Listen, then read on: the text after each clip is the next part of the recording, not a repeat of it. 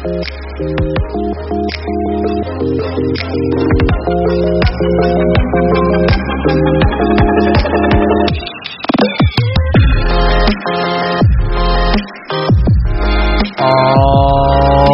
everybody. Welcome back to another edition of the Untitled Jeff Gluck Podcast. I'm your host, Jeff Gluck, and today it's a 12 questions version of the podcast with Brad Keselowski, who is doing this for the 8th time. Pretty cool. He always consistently has great 12 questions interviews because he clearly thinks about the answers. He puts a lot of thought into them. He expands on them. And I always appreciate that because, as I've said many times, these are only as good as the driver wants to make it because it's the same questions every week. So if you hear a good 12 questions, it's because the driver wanted to make it good and gave good answers. I feel like Brad has consistently done that and over the years has been very generous with his time. So I appreciate him wanting to do it again. And we just spoke several days ago at Dover International Speedway. So take a listen to our conversation. Let's do this, Jeff. I'm ready. All right, let's do this. Is this my 6th or 7th year? Oh, this has got to be more than that. This is like the 9th year of them, and we've done one almost every year. Back to the SB Nation days. Yes, for sure. So, Brad, the first question is, how often do you have dreams about racing? How often do I have dreams about racing? I don't know, probably 3-4 times a month. Oh, that's fairly often. Yeah. A lot of people say no. No. Do you have nightmares or just like you just envision yourself driving or something? A little bit of both. Sometimes it's like I want to race. Sometimes it's like the I'm late to the car thing, you know? Yeah, or the I don't have any clothes on. I get that one every once in a while. You're naked at the race car or in the race car. And then sometimes there's the, crash really hard and die. Oh. Mm-hmm. Wow, that took a dramatic turn there. Yeah. Okay. Yeah. It covers the whole spectrum. Yeah, it sounds like it. If you get into someone during a race, intentional or not, does it matter if you apologize? Yeah. I don't know. I mean, it's racing. I kind of feel like it's when you get in the car, you can kind of expect those kind of things are going to happen. I think if you do something intentional, and I think you should have enough humility to accept the fact that those things aren't always necessary. I was at Martinsville a few weeks ago and racing, and AJ Allmendinger was behind me, and we were struggling. I had ran in the back of somebody and broke the splitter, and I'd been really good at Martinsville for the last few years, and we weren't running as well as I thought we should, or I know that we were capable of. I didn't know the splitter was damaged. That was the reason why, but AJ Allmendinger came up behind me, and he was running a little faster, and like the second he caught me, he ran in the back of me. And I was already agitated because we weren't running as well as we should have been, but then the second he got to me, he ran in the back of me, not like, it was, like in my mind, like, dude, make a move. Don't just run into someone. And so I was mad, and so I ran into him. And I thought about that, a day or two later, and said, man, I shouldn't have done that. That wasn't really all that cool. And so I said something to him because I felt like I was wrong. Mm-hmm. Those scenarios, I think, are appropriate to, reach out or apologize. But on the other side, it was just like the two of you are racing and you get a little bit loose and you run up into somebody a little bit. No, it's just racing. Yeah. Okay. I think it's situation dependent. Okay. What is the biggest compliment someone could give you? That one's pretty easy. I think it's when my wife or daughter, when they say, I love you. Oh. That's the easiest one. That's nice. Yeah. What a nice answer. I feel those are the ones that feel the best to me. Okay. So NASCAR comes to you and says, Brad, we're going to bring a celebrity to the racetrack. We'd love for you to host this person. Uh-huh. Who's a celebrity that you'd be really excited to host or take around for the morning? I'm assuming this means living. And if it was living, I would say, I don't know, probably Elon Musk. Oh, yeah. And that one would be good. But I feel like you'd end up debating about the self-driving car. Oh, absolutely. That's part of why it would be fun. Yeah. Yeah, you want to pick his brain and then also be like, hey, listen, not going to work out for you. Yeah, pretty much. Yeah, and he might say something that makes me think about it differently. But that's okay. That's part of why I'd enjoy it. Yeah. I would enjoy it not for the, cult of celebrity. Right. I would enjoy it from the, viewpoint perspective. Mm-hmm. In an effort to show this is a health-conscious sport, NASCAR decides to offer the number 1 pit stall selection for an upcoming race to the first driver willing to go vegan for 1 month. Would you do it? Yeah. Really? Yeah, I don't think that one's too hard. It's achievable.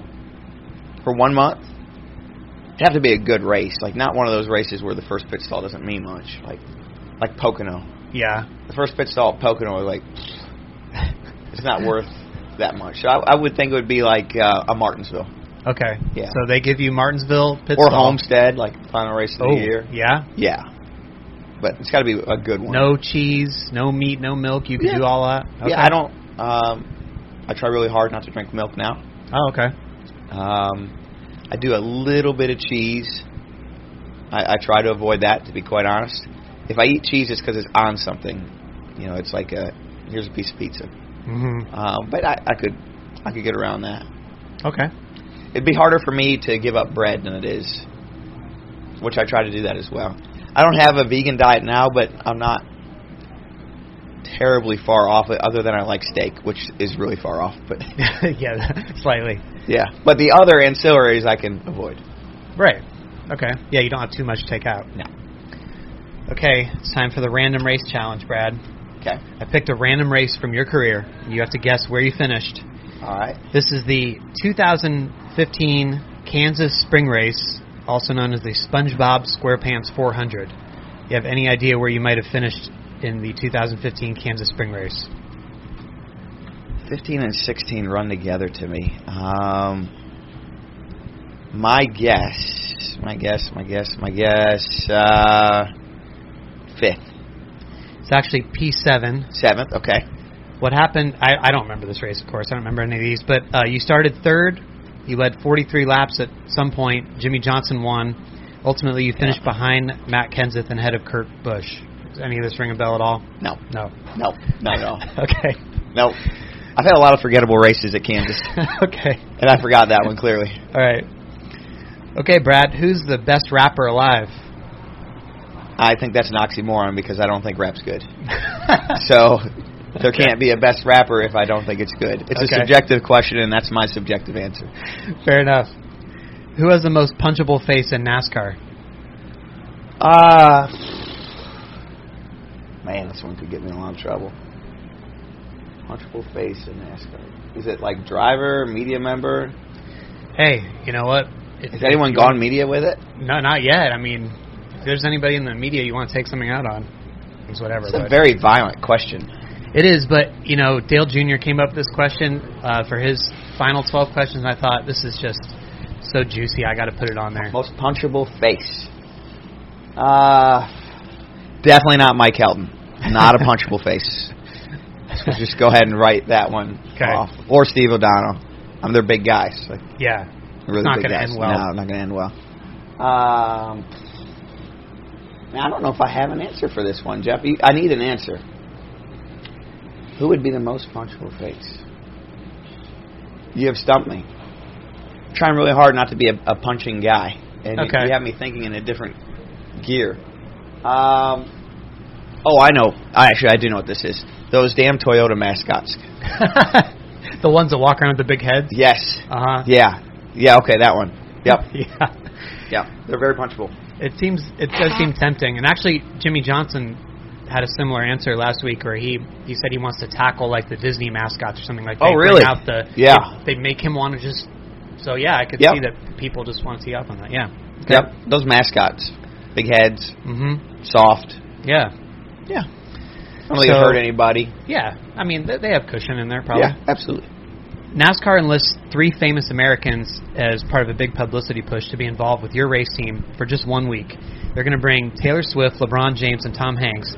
You have to pick one to be your crew chief, one to be your spotter, and one to be your motorhome driver. So between Taylor Swift, LeBron, and Tom Hanks, who are you going to assign to what role? I think I have to work backwards of who shouldn't do something. Okay. So if I work backwards, Taylor Swift should not be my bus driver because that would not be good. Okay. there'd be some competition there. It's not a good environment. Tension. Okay. Yeah, that would not end well for anyone. Okay. So that means that she would have to be spotter or crew chief. I actually think she'd be a good crew chief because she has a very good strategy to what she does. I'll give her credit. She's very methodical. Yeah. So I'd put her as crew chief. Okay. All right, who is next? You have LeBron and Tom Hanks now between your spotter and your bus driver. LeBron and Tom Hanks. I don't think of LeBron as a very good speaker. So I'm going to put him as my bus driver because I think him as a good bus driver. Mm-hmm. Big guy. Bus drivers usually follow you around. Yeah, I like that idea. Okay. So that leaves Tom Hanks as my crew chief. As your spotter. Or spotter? Yeah. That's right, spotter. Yes. Yeah, and then that's perfect. Tom Hanks, I don't think he'd be a very good bus driver. Actually, I don't know if there's anything Tom Hanks couldn't do well. But, no, Tom Hanks, yeah. We'll go with him. Okay. Yeah, spotter. He's got one of America's most lovable voices. Yeah. That'd be great as a spotter. You could use a little break from Joey for a week. Oh, God, don't put that in there. That was my words, Joey, if he's listening. Yes, absolutely. What is the key to finding the best pre-race bathroom? Having a motorhome. I use the motorhome before the race. Oh, okay. Yep. I don't. Why don't other people do that then? Nobody's answered that this year. I think they probably try to wait to the last minute. Oh, okay.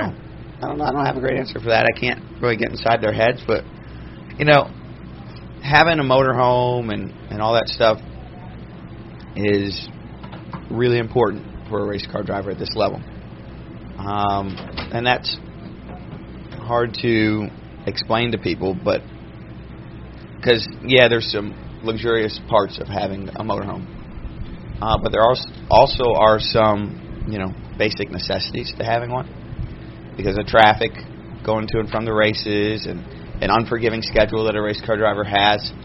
But probably the one that gets wrote off the most to me and that people don't ever really bring up is just pure sanitary habits. Not that I'm trying to be a germphobe or anything like that, but before I had a motorhome and kind of the early days of my Xfinity career, I would get sick at the racetrack almost every weekend. I'd get sick.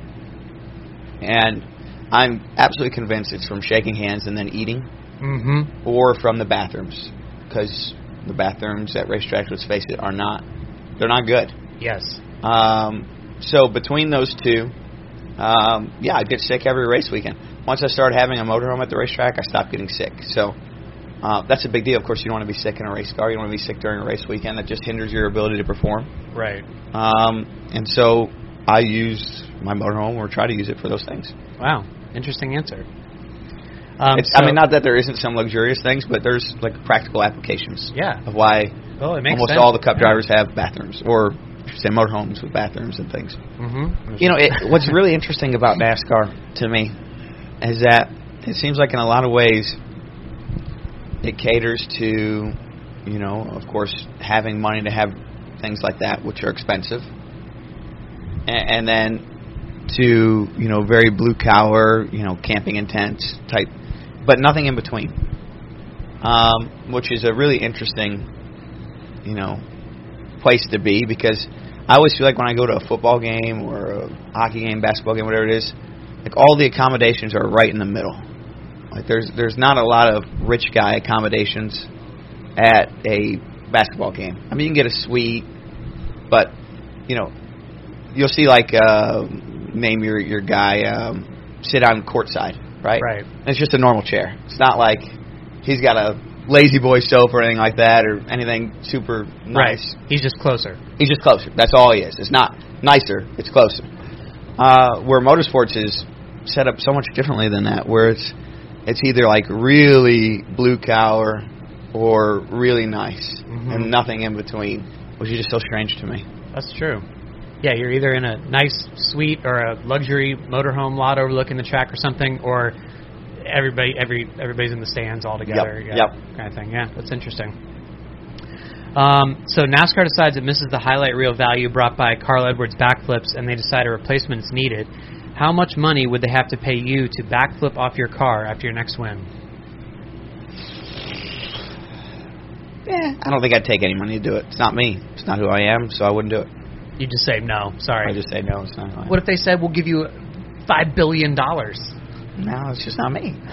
It's just money, Jeff. Yeah, I guess. But I mean, you could be the next Elon Musk. You'd be like, hey, Elon. Yeah, but I'd have to take it from somebody else who would have the same ability to do it. It's not like they would just generate money. They're not like printing it. It'd have to come from someone else, which means essentially I'd be stealing from someone else. Okay. There's no way that couldn't work that way. I'm either stealing from someone else with something that's not me. I guess I wouldn't mind doing I mean, from somebody what would keep the person who had that money that they're going to give me from doing great things? The fact that they're dumb enough to give you the money. Well, yes. No, but that's free will. Okay. Who might interfere with that? All right. The last interview, as I mentioned, was from Jimmy Johnson, and he did not know it was going to be you specifically, but his question for the next guy was, so you have your fire suit, then you have your fire retardant gear under your fire suit. Do you wear underwear under the fire retardant gear that's under your fire suit? No. No, because it's not flame resistant. Oh. But wouldn't that block the... No. Oh, okay. No, it would... No, that's not how it works. Oh, okay. Yeah. So, flame retardants, or flame retardant underwear, which I'm wearing, which you can't see on audio, but is meant to specifically do a number of things, from wicking away sweat to being flame retardant to creating an air barrier to your skin.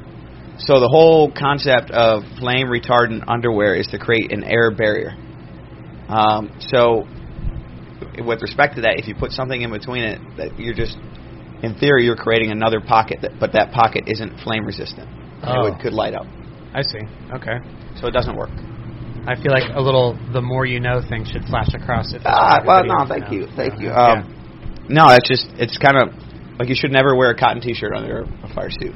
Oh. And you should definitely never, ever, ever, if you're a racer out there listening to this, wear like an Under Armour shirt. Oh, really? Yes, because they're extremely flammable. Oh. Okay. So, if you're wearing like an Under Armour, you know what I mean, like that? Yeah. I don't know what you call that workout type type shirts. Yep. Underneath the race suit, and it just gets a little hot. It will melt to your skin and fuse with it. Oh. So, in a fire, you will take what might have been first-degree burns and up them by wearing that. So, it's like the worst possible situation if you're anywhere near fire is to wear an Under Armour type shirt. Okay. Good to know. And cotton's like in between, and then like a fireproof underwear is the best. This is knowledge I'll probably never need personally, but I'm sure if you were there might be a firefighter listening, and maybe they don't know, maybe they do know, they probably should know. But yeah, you should never ever wear that. Okay. It's looking like the next interview I'm going to be doing is with Matt DiBenedetto. Do you have a question I can ask Matt D? You know what I was always curious about with Matt is, how did he become so Reddit popular? I've never really I never understood that. Was there like a person?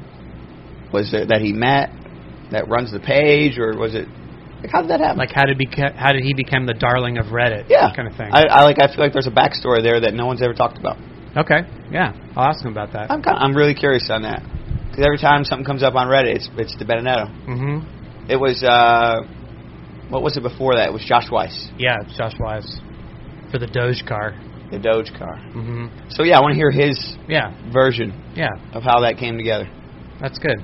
It's a very specific. I don't know. Is it not supposed to be a specific question? No, it is. Yeah. Okay. If I know who the next one is, then at least you can tailor it for them.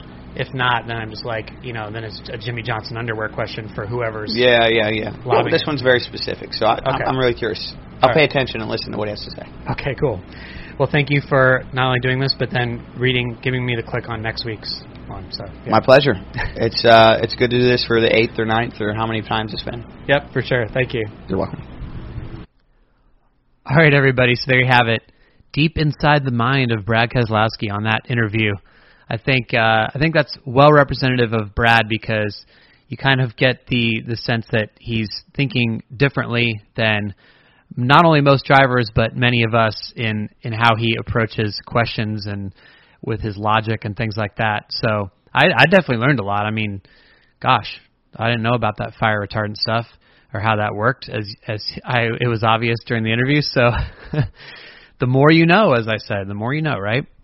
So I'm very lucky and grateful to have some great patrons who support me on Patreon.com, and I want to give a shout-out to some of those patrons this week on the podcast. And I want to thank Andy Roberts, Kevin Young, Katie Truitt, and they'll go by, I'll just use their first name here, Fisher and Chris.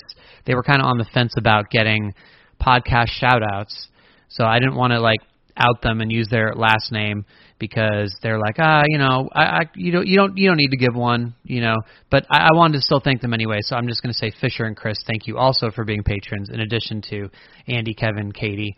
All of you and more help me get to the racetrack each week, and it's always kind of crazy when I'm at a place like Dover, and we're at a tweet up, and you're asking people, where'd you come from? And, the farthest people away are, within several hours drive or something. And I'm like, man, I came from Portland, Oregon for this. So I'm the farthest one in this case. But so I appreciate having that opportunity and being willing to do that. I sent out a letter to the patrons recently, but my upcoming schedule is going to include Kansas, the Indy 500. Then I'm going to go to Pocono in Michigan. So trying to get to as many tracks as possible before the baby arrives in October and make sure I see everybody. And it's a big part of the race weekend just to thank people in person as well. So if you're coming out to a track, make sure to stop by a tweet up so we can say hi. But I appreciate all the patrons out there. Coming up on Thursday, there's going to be a How I Got Here interview with Nick Terry, who is the chaplain for Motor Racing Outreach. And he has a really interesting backstory because he used to be a pit crew member. He used to be like a jack man for Kevin Harvick, drivers like that at Richard Childress Racing, and now he's helping drivers and their families deal with spiritual things at the racetrack and everything that comes with that. So it was good to sit down and talk with him at Dover. Hopefully you will enjoy that conversation when it comes out on Thursday. And then, as I mentioned, Saturday night at Kansas Speedway, I will be there, and I will record a podcast. It will be very late, I imagine. So unless you want to stay up for it, just check back Sunday morning, Mother's Day, or Monday when you're on your commute. But I won't leave the track Saturday night before getting that posted. So make sure to stay tuned for that if you enjoy the post-race podcast. Thank you again for taking the time to listen to this one, and I'll talk to you next time on the Untitled Jeff Gluck Podcast.